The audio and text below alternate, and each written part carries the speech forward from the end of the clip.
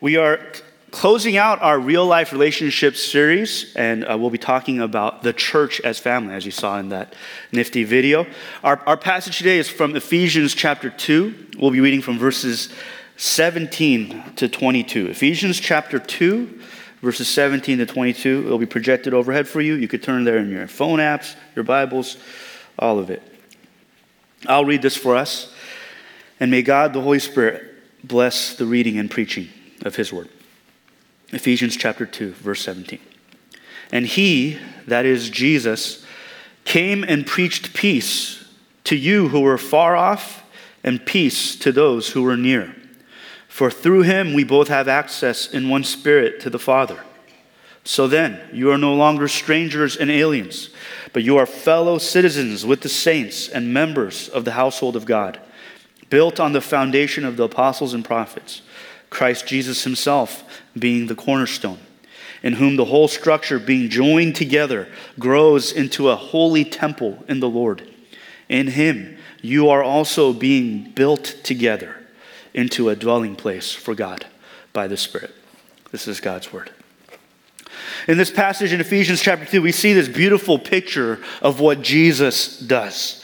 We see this beautiful picture of the fact that because of His death on the cross, through His shed blood, because of His perfect righteousness, that which we all fail to even come close to, He reconciles us to God. He brings peace for us with God. He lived the life we failed to live. He died the death that you and I deserve. And because of His actions, not ours, we have access, as Paul says, to the Father, to our Heavenly Father. But please note the language in our passage, and I'm sure you caught it, especially as you saw that the sermon today is about the church as family, that there is this very clear language of community throughout this passage. This passage is not just about how Jesus saves you as an individual, just as an individual, just makes you a personal believer, as important as that is. But we see clearly there's language like joined together, built up together.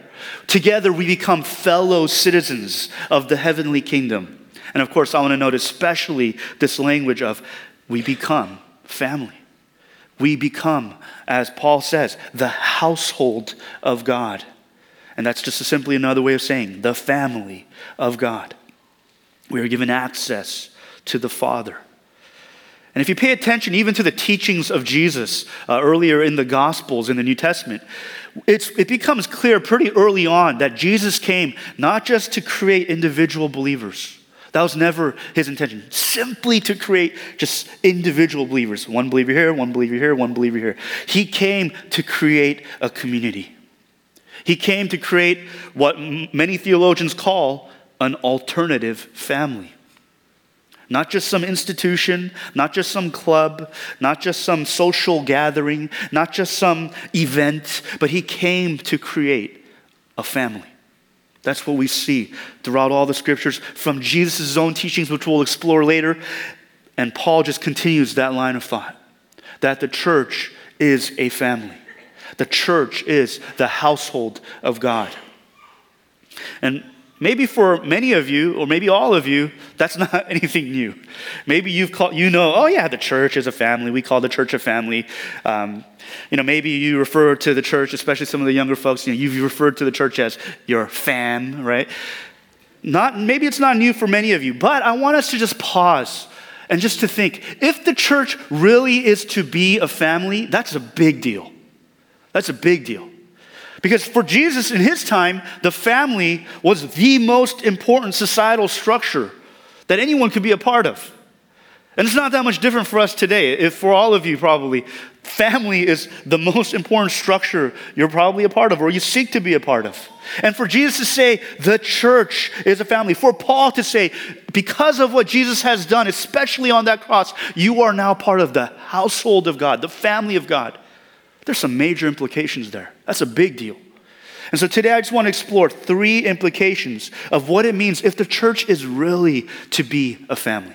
3 implications for us if the church is to really be a family. Here's the first one. The first implication for you and me as we read Ephesians 2 is this. If the church is to be a family, the church is not simply about your individual journey.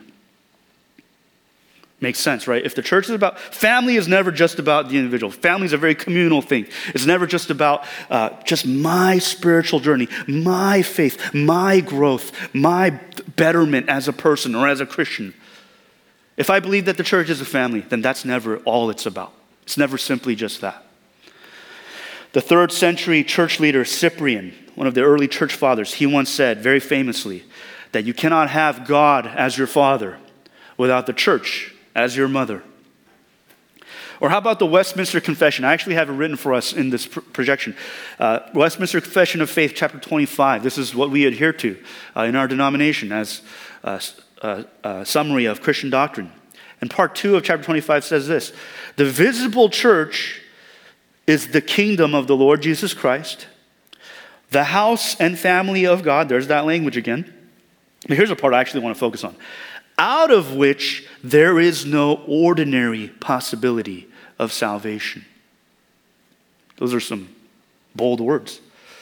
The Westminster Divines who crafted this great summary of doctrine, they're saying ordinarily, keyword ordinarily, there's not even salvation outside of the church. And of course, I'm sure all of you who are very, philosophically are thinking all these hypotheticals. Of course, if some non-Christian got deserted on an island by himself and a Bible happened to wash up on shore and he reads the Bible and comes to Jesus, of course he can be saved, of course, with no community, with no church, with no family. But the point of the Westminster Confession is ordinarily, typically, usually, the way God typically operates in the hearts of his people is within this community, this family called the church. And be it Cyprian who said the thing about the church as mother, or the Westminster Divines who said that ordinarily there's no salvation outside of the church, I'm sure of this, that when they said those big, bold words, they were not saying, when they speak of the church as this place that you just go to. Right? They're not just saying, well, the church is your mother, so you just have to go to church. No, right? That's not what they're talking about. They're talking about being part of this community, being part of this family. That's when we really experience the fullness of our faith, the fullness of our salvation. That's when we really experience the fullness of even our experience of God. We actually read that in verse 22 of our text, the last verse that we read. Paul says, in him you are also being built together into a dwelling place for God. He didn't say, you guys as individuals are all dwelling places of God. He says, when you're built together in this family and community language, that's when actually you experience the fullness of the presence of God. That's when God fully dwells in this being built together. And I hope that for all of us, we hear the voice of Jesus calling, saying, yeah, you can't just like me, but not like my bride. Right? Nobody can come to my house and be like, hey, I just want to hang out with you. Can you tell Priscilla to just go in the other room? Unless it's like some major counseling or something. You can't do that, right? I'll get mad. Priscilla will get madder, right? You can't just love the husband but not the wife. You can't just love the groom but not the bride. You can't know a person's head, which is Christ, but not his body, which is the church, which is the family of God. You can't know the father without knowing the mother. In other words, I'm just going to give it to you straight. I'm going to give it to you straight. In other words, it's simply not enough to just be a Sunday churchgoer. Right? I have to say it. It's not enough to just be a church attendee, someone who just comes to church, where church is just this place I go to, and that's really it. Or church is just this event that I sit through, and that's really it. Not because Christ Central says so, or any of the pastors say so, or because we have some programs that say so. No, because Christ says so. Because the Apostle Paul says so. Because this language is steeped in Ephesians 2 with this idea that it's not enough. That if the church is the household of God, if we're really to be a family, it can't just be about my individual journey. That I don't walk just by myself, just me and Jesus. It's just all about me and Jesus. That can never be the case. I've been asked so many times, especially younger guys, they like to ask this question. Why do I have to actually be part of a church? Why can't I, there's so many great sermons online. Why can't I just listen to sermons online? I could just praise God and worship God at home. And they totally miss the thrust of all the scriptures when they ask me that. They miss all of this. They're missing all of this. That the church is called to be a family. We experience the fullness of the presence and the dwelling of God when we are built together, when we have a true sense of what I do here is not just about my individual journey. And we experience the love and compassion of God when I actually practice love and compassion with my brothers and sisters. We experience in a very poignant, special way the forgiveness that we have in the gospel when I can actually forgive my brothers and sisters who annoy me and rub me the wrong way. And as a community, as family, we actually can rejoice with those who rejoice and weep with those who weep, as we are called to do in Romans 12. That's a beautiful picture of what a family looks like. Who weeps with you? That's your family. Who rejoices and celebrates you and celebrates with you in the good times? That's your family. Do we have that? Do you have that at this church, at your church? I was talking to a pastor earlier this week. We were at a pastor's retreat, and he told me this anecdote about his own church. How all churches have this, and I'm not trying to call anybody out, but it's just a reality that he has people at his own church who kind of just come and go, who are relatively anonymous, who don't really know anybody, and nobody knows them, but they come, and they come regularly. And he tells me that's you could get by like that. That's fine. I mean, it's not good, but you could get by. You'll still live. But he says the rubber meets the road when crisis comes. He was telling me how certain people at his church, it's when the tragedy hits, when they lose a loved one, when someone gets really sick, and then all of a sudden it becomes very apparent to them. Here at this place, the church, where we have every resource to have hope even in the midst of death. Here at church, where I have every comfort because we believe in the God of all comfort, I don't know anybody. And nobody knows me. And he told me his own challenge as a pastor, how hard it is to really comfort and counsel somebody when you don't even know them. And he's like trying to get to know them while he's doing that. I'm not trying to scare you, but I think that is a practical implication of what we're called to be as a family. Do you have people who rejoice with you? Do you have people who weep with you, who mourn with you? And the beauty is, that's what the church is called to be, and that's what the church is for so many of you. I'm so thankful for that. But I want that for all of you. And not only do you get to receive that, but you get the privilege of actually being that for others, that you can stand alongside those. As you've hurt in the past, now you can help those who are hurting now. And you can rejoice for the sake of others. It's a wonderful privilege that only family gets to have. And that's what the church is called to be. That's the first implication. If the church really is a family, it can never simply just be about your individual journey, just your individual faith, just you and Jesus. But here's the second implication. This one probably, I think, will hit home for more of us. Implication number 2, if the church is to be a family, then the church is not simply about your family unit. If the church is a family, then the church is not simply about just your family, your blood family, your biological family, your marriage, and your kids. It can never be just about that.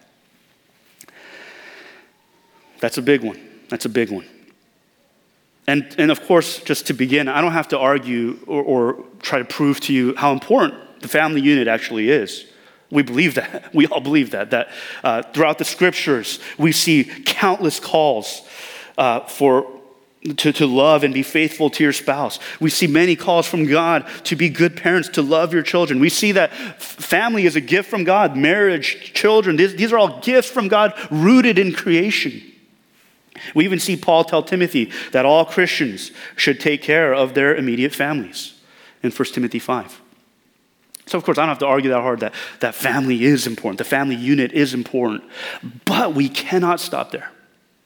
If we believe what Paul says here in Ephesians 2, that we are the household of God, and if we believe the words of Jesus, we can't stop there. Let me give you just a few passages of Jesus' sayings, even about his own family unit and about the family unit. We need to really pay careful attention to some of these things because this really shapes how we view even the church. Let's start with Luke chapter 8. In Luke chapter 8, Jesus is preaching to a group of people, this crowd, and they're gathering around him, and he's preaching the gospel. He's telling them about the kingdom of God. And while he's preaching, his actual biological mother, his family unit arrive, his mother and his brothers and his sisters. And they arrive, but because of the crowds, they can't really get to him while he's preaching. And someone actually comes out and they see what's going on. They come up to Jesus and they say to Jesus, hey, your mother and your brothers and your sisters are here. They're here. Like, pay attention to them. And Jesus, if he's a good Jew, or even if he's a good Asian, or even just a good traditional American, he's gonna pause. He's gonna go, oh, my family's here? And he's gonna take a moment to, hey guys, this is my mom, this is my brothers, my sisters. And he's gonna take a moment to really acknowledge them, to care for them, to make them the priority here. That's what a good Jew would do. That's what I think most of us would think a good person would do. But Jesus, he flips it on us. He says in Luke chapter 8, verse 21, he concludes, in other accounts, even from Mark, he actually starts by saying, who are my brothers and mothers? Who are they? Right? And he concludes in Luke 8:21, as you can see up there, he answered them, my mother and my brothers, and this also includes my sisters, are those who hear the word of God and do it. Instead of saying, oh yeah, my family's here they are, they're great, let's everyone, can you just take a moment to acknowledge them? He says, no. My mother, my brothers, my sisters are these guys.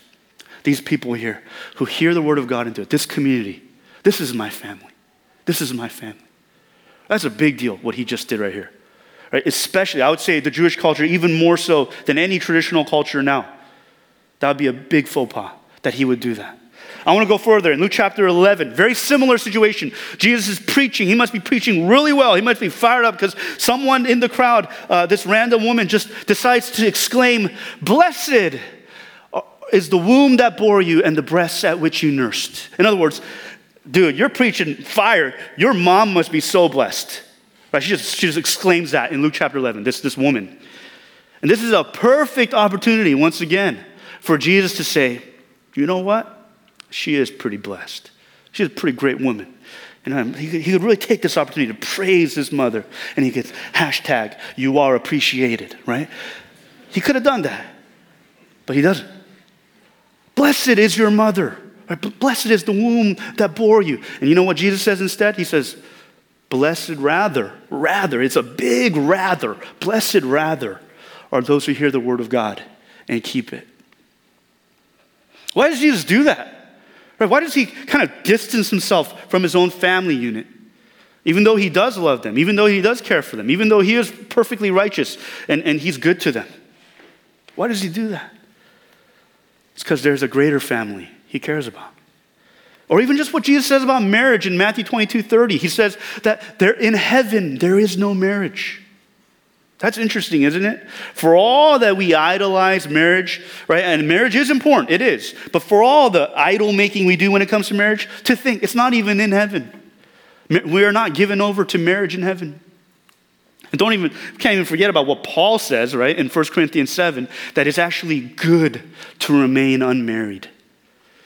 Right? He doesn't say it's bearable or like, oh, we'll still love you if you're not married. No, he says it's good to remain unmarried. Right? We have Jesus, we have Paul saying even these sorts of very countercultural things about marriage. Things that should rub you a little bit the wrong way if you're steeped at all in our culture. And I think this is the last one. I know I'm listing off a lot of verses, but I want this to be crystal clear for us. Mark chapter 10, verses 29 to 30, Jesus summarizes the point well. Jesus says to his disciples, basically, some of you are going to, because of me and because of the gospel, some of you are actually going to lose homes, fathers, mothers, sisters, children. Because of me, you might even lose some of your family. You might have to leave some of your family. Children, fathers, mothers, sisters, brothers. And perhaps that's even some of you in this congregation. And ask any Muslim convert to Christianity. They've experienced that big time. And Jesus actually says, some of you, that's going to happen to you, but for those of you, if that happened to you, you'll receive 100-fold now, in this time, houses and brothers and sisters and mothers and children. Jesus is saying, hey, even if you lose some of your family unit because of me, I'm going to give you even more. I'm going to give you even more family. I'm going to give you even better family. He's making loud and clear that the church does not exist simply for the betterment of the family unit, right? That there is an even more important family, which is the church.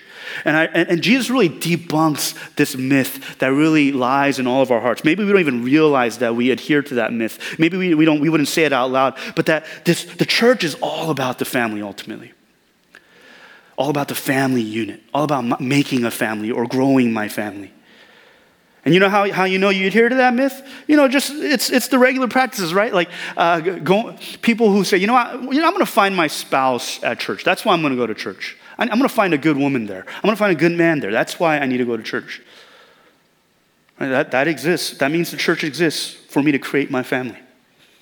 Or once you are married, my marriage is not very good. That's why I'm going to go to church. I'm going to go to Pastor Jimmy. Right? I need a better marriage. Right? Or maybe once you have kids. Now you want to make sure you have good kids.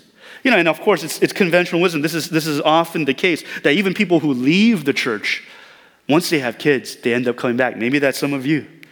Once they have kids, they realize, oh man, I have these little human beings under my care and I have to make sure they come out all right. Let's go to church. Right? And of course, these are all good things in and of themselves. It's great to find your spouse at church. I sure did, right? That's where I met Priscilla. It's great to have a better marriage thanks to church. It's great to have better kids thanks to church. But the point that Jesus is making here is that can't be all that it is. That can't be all that church is about.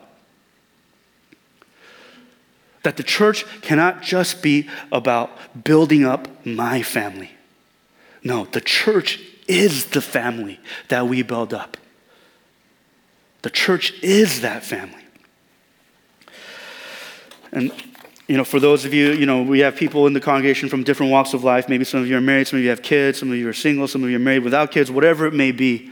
And I want to encourage you, please. I know that there are seasons. Of course there are seasons, right? When you have a newborn baby or when you've just gone through a crisis or lost a loved one, there's seasons where it's just, you can't do anything.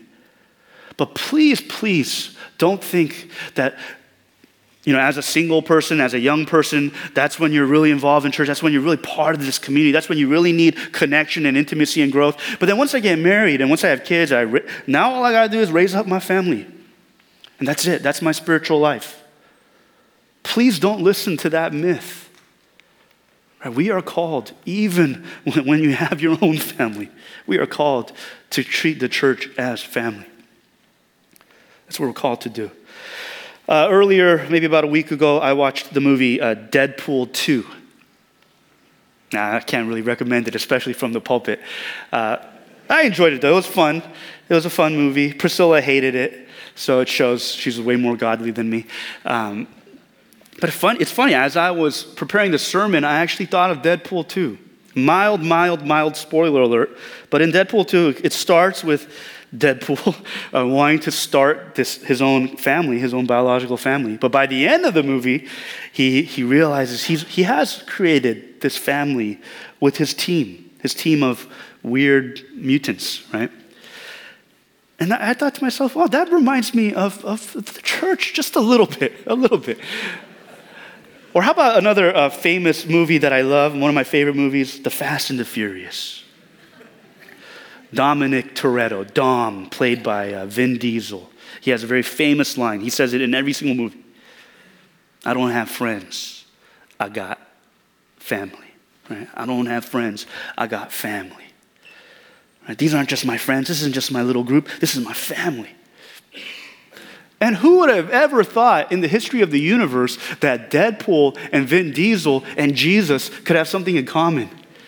That they all recognize, they all claim, they all hold to this idea that it's not just about my little group, my little family unit, but it's actually, there's a much bigger family that I love and belong to, I'm connected to, I take care of. And obviously, these are silly, silly examples, Deadpool, Vin Diesel. But even the silly examples speak to a need in all of our hearts. That we all want to belong somewhere. We all want to belong to something. We all want connection. We all want intimacy. We all need it. In Deadpool, he finds his community and intimacy in this weird group of X-Men rejects. And Fast and the Furious, they find it with their love of cars. Sure, that's great. But you and I, we have something that unites us that surpasses any hobby or interest or background experience or even family. Or even our biological family. This surpasses all. The gospel, what unites us. What Paul says later in Ephesians, that we have one Lord, one faith, one baptism, one hope, one God, and one Father of all. That's what unites us. That's what makes us one. That's what makes us not just a group or this little gathering, but it makes us truly a family. We got to believe that. If we believe what Paul says, we got to believe that makes us truly a family, and it has to be much more than just my family unit. Because nothing can unite us like the gospel. That's the second implication. First, it was if the church is a family, it can't simply just be about my individual journey. If the church is a family, secondly, then it can't just be about my family unit. But lastly, the third implication, if the church really is a family, then the church is not simply about the people who are just like you. We started this passage in Ephesians 2 in verse 17 where Paul says, Jesus came and preached peace to those who were far off and to those who were near. And in the context of this passage, it's very clear that those who are far off are the Gentiles, and those who are near are the Jews, two very different ethnic groups. And the whole point of what Paul is saying throughout Ephesians 2 is that because of what Jesus did, because of his death on the cross, because of his righteousness, he actually breaks down the dividing wall. And Jews and Gentiles together are actually considered family. And that's mind-blowing for anyone in the ancient world to read that. Right? Jews and Gentiles were very different, very separate. Jews actually had a famous prayer that they were supposed to pray every morning, that thanking God that they were not born a Gentile. Right? Thank you, Lord, that I'm not a Gentile, right? It's not even this arrogant prayer. It's truly this gratitude because the Jews were near to God, the Gentiles were far. And now all of a sudden, because of Jesus, even these two very different groups, these two different ethnic groups, these two very different identities, people who identify themselves very differently, even they are called family. And here we see that the church as family means we can actually have unity and diversity. We can actually have both unity and diversity. And of course, in this specific instance, Jews and Greeks, we see it's ethnic. It's an ethnic diversity. It is. And they get to both belong to Christ. But I want to argue there's all sorts of diversity we can experience.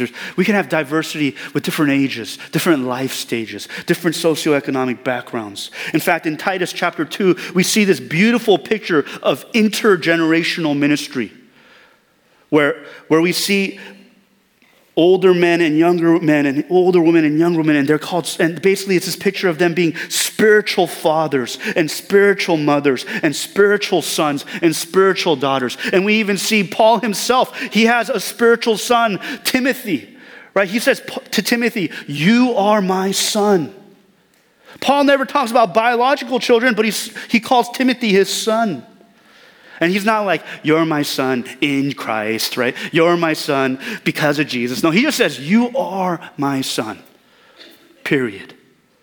And we see that here, that we are, as if church is to be family, we are called to be spiritual fathers and mothers and spiritual children to each other. I hope that can be the case for you. I know that our church is relatively young and our age gaps aren't that much. But I hope that you can start to experience that slowly but surely. That you can start to say, you know what? That guy, he really is my spiritual father. She really is my spiritual mother. Or how about for you guys, as we all get older, which is inevitable, that you can all be spiritual mothers and fathers to somebody. That our younger generation can grow up in Christ Central saying, of course I have my mom and my dad, I love them. But I have so many mothers and so many fathers who love me and care for me, who pray for me. Isn't that what we're vowing whenever we do infant baptism? Isn't that what we're vowing? And for myself, I got to really experience the beauty of the unity and the diversity of the church when I was in youth group, when I first started getting involved at church in my youth group years, my later teen years. And you might be thinking, if you know my background, I went to this church called CPC. Have you ever heard of it, CPC? It's a Korean church, right? And you might be thinking, how the heck did you experience diversity? Maybe unity, but how did you experience diversity in a youth group at a Korean church? Everyone's the same ethnic background, relatively the same age, all teenagers. But I'll tell you this, when I first started getting involved in church, I experienced unity and diversity because I was coming out of the most homogenous group that you could be a part of. The most homogenous group. And that is wannabe gangsters, right? I was coming out of a group of wannabe gangsters. And there's nobody more uniform than wannabe gangsters. We all talked the same. We all looked the same. We all dressed the same. We all had the same hairstyle, right? The long bangs. I even had like a little tail. But I have wavy hair, so it didn't even look good. But we were all exact, and you know what? We were even all the same age. We didn't tolerate anyone a different age than us. We graciously allowed like one or two guys who were 1 year younger than us into our group. But that was huge mercy and favor, right? We only hung out with people just like us. And when I got to church, really for one of the first times of getting involved in church, I got shocked because I was at this Bible study, and this little 7th grader comes up to me. I was a 11th grader at this point. A little 7th grader comes up to me and just starts talking to me. Like just talking to me, just chatting with me. And truly in my mind, I was thinking, why do you think you can talk to me? I did not give you permission to talk to me. Who are you? You're so young. You can't talk to me. That was my mindset. And funny enough, that little 7th grader actually ended up becoming my sister-in-law much later, many, many years later. But during this period, I was really seeing, despite it being a Korean church, despite it being all teenagers, it was truly a diverse group. You had nerds. You had athletes. You had the cool rebels like me. You had the squares, the goody-goodies. You had different ages, even though it's within high school and junior high.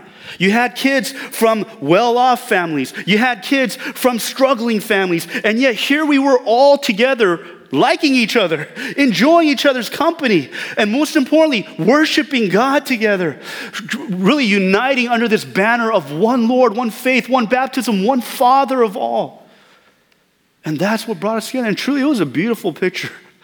It really was, of unity and diversity. And I hope and pray that for all of you here, for all of us, that as we get older, that doesn't reverse. That all of a sudden, now that we're older, now I tend to hang out with people of my same social economic background. Right? As I get older, I tend to hang out with people with the same views as me, same political affiliations as me. I hope we don't lose that. Right? I hope we don't lose the sense that if the church is a family, then it's called to be diverse. It's called to be people who are very different. We're called to love people who are very different than me, than you. And of course, if the church is supposed to be a family, that also very much implies it's going to be hard. It's not easy. Family, I don't know what your family background is like, but I'm sure we can all agree, family is not easy. There are very different personalities. People rub each other the wrong way. People don't agree. It's not, as we give this lofty goal from Jesus himself that we are called to be a family like this, intimate and connected and joined together like this, it's not going to happen overnight. And we know that. Paul knows that. That's why even though he says these beautiful words about coming together, joining together, being built up, becoming the household of God in Ephesians chapter 2, the rest of Ephesians, he's constantly exhorting, be humble with one another. Be honest with one another. Forgive one another. Be patient and bear each other. It's something we're called to build up to. It's not overnight. It's something that Jesus calls us to be built up to. So those are the three implications for us. If the church really is a family, it really is a family. Not just something we say, we think it sounds nice. It's a good sentiment. Oh, this is my family. Or not just some theme at a retreat. But this really is our culture. This really is our identity, that the church is supposed to be like this. Then the implications are it's not just about my individual journey. It's not even just about my family unit. And third, it's not just about being with the people who are just like me. That's what a family looks like. Diverse but unified. Reaching everybody in the family, not just my little group.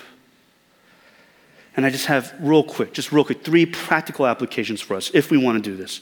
I'm sure you could even guess what some of these applications are.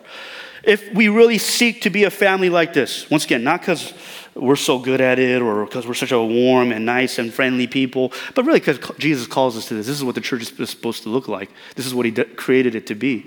Here's some applications. First, cherish your small group. Cherish your small group. We're a relatively large church. We're not huge, but it's hard to really know everybody, right? Especially across our 2 campuses. That's why we really need our small groups. And I've chosen the word cherish intentionally. Right? The idea is don't just sign up for small group. Right? Or don't just show up a couple times for a small group, but cherish it. Yes, sign up. You got to sign up first. But sign up, show up, and then keep showing up. And recognize it does take time. You don't get family instantly. It takes time. It takes effort. It takes presence. It takes vulnerability. But cherish your small group. And I know it's like the worst timing ever because small groups are ending and then we go on summer break. But hey, may this exhortation fuel you until the fall when we start again. And would you just sign up real good then and show up real good and keep showing up then, right? Cherish it. And of course, it's not just about our CCSC small groups. Just whatever brothers and sisters you can come together with, right? It's all good. But at least with our church, you have this set way given to you, kind of handed to you. Here's small groups. Here's the way we become family. Here's the way we do life together. Here's the way that we can really rejoice with those who rejoice and weep with those who weep. Cherish that. Second application, practice hospitality. Practice hospitality. Many Christian thinkers and thought leaders have said lately that we as the church have lost this art of hospitality. Right? Because it's really hard to feel like family if we're never under the same roof. Right? We need to bring people in, especially if you're able, if you have the resources to be hospitable. And hospitality is not just like these big events, these extravagant once-in-a-while events, but something we do regularly. Have people in your home regularly, people of different life stages, people from different backgrounds. Have them in your home regularly. Practice hospitality. And of course, small groups is actually a way that happens very naturally. Practice hospitality. You know what? It's a great way we become family, and the Bible calls us to it. Right? We entertain even angels in our hospitality. And lastly, the last application is don't wait. Don't wait. Right? Don't wait to say, you know what? You're so right. You know what? Jesus is so right. You know what? The Bible is so right. Church is supposed to be a family. Church is supposed to be intimate and connected. So hurry up and do it. Do it for me. Come on. Connect me. Love me. Treat me like family, right? Don't wait like that. You be the one. Initiate. Not everyone's going to be the best at it. The church is not going to be the best at it as an organization. Don't wait. Be the one who initiates that sort of love, that sort of vulnerability, those sorts of steps. Cherish your small group. Practice hospitality, and just don't wait. Don't wait. Don't wait on hospitality. Don't wait for someone to reach you into their small group. Take action for that one. There's a pastor by the name of Sam Allberry. He's from England, and he has same-sex attraction. And he's pretty well known, and especially if you read the Gospel Coalition, he's a pretty well-known pastor in that group. And he just has a wealth of valuable insights about the church and community, and even what it means for the church to be a family, especially as someone who struggles with same-sex attraction, of course. And he's committed to the gospel, committed to the Word of God, and so he has resolved to live a celibate life as a result of his commitment to Christ.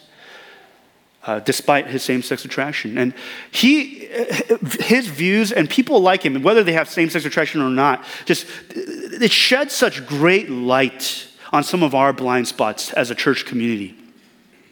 Because here's a man who has, because of Jesus, because he loves Jesus, because Christ is enough, here's a man who has said, you know what? I'm never going to have my own family unit. I'm never going to get married. I'm never going to have kids. And yet he's part of this church that truly he feels is his family. And I hope and pray that we all can be that. That we all can feel like, hey, I belong to something. I have intimacy. I have connection. Even if I never create my own family unit. Even if I never get married. Even if I never have kids. Here's a quote from him. I have it written for us. It's a great quote from an interview that he gave. He writes this, or he says this: tragically, we live in a cultural moment in the West where we have funneled all our thinking about intimacy into only one expression of it, the romantic or sexual relationship. In other words, when you say intimacy, that's the first thing and perhaps the only thing we think of: romance, sex. This is now virtually the only place where people believe they can find and express intimacy in romantic or sexual relationship. So, therefore, we need to make sure our church family really is a family. And then, of course, he quotes the verse that we already read. Jesus promises that no one who has left home or brothers or sisters or mothers or father or children or fields for me and the gospel will fail to receive 100 times those things. So it should be the case that anyone who has joined our churches, the churches of Christ, is able to say they've experienced an increase in intimacy and community. May that be our goal. That anyone who walks through the doors of our church, not overnight, but eventually, surely, slowly but truly, they become, as we just read, they can experience an increase in intimacy and community. Why? Because we have a new relationship in Christ. Because of what, once again, not because of what I've done, not because we're such a warm and friendly and nice and good people, but because we have a good Father. Right? Because we have a good Father who adopts us into his household, who makes us his children, who gives us the greatest of intimacy with the greatest being in the world. And we can actually cry out to him, Abba, Father. We don't have to cower in fear and in distance, but we can actually have this intimate relationship with him because we have a good Father, not because we're so good, because we have a good elder brother who would give up himself, who would lay himself down and sacrifice even his life to make you and me his brothers and sisters. Because we have a good Father, because we have a good shepherd and elder brother. Would that be why we have any sense of hope and encouragement and strength to achieve this? To really become a place where we can really say, this is a family. Maybe not everyone is best friends with every single person, but in this church at Christ Central, I can really say, I have family. Would that be our goal? Would that be our goal because of the shed blood of Christ? Because he made that possible. Not because of anything in us, but because everything in him. Let's pray.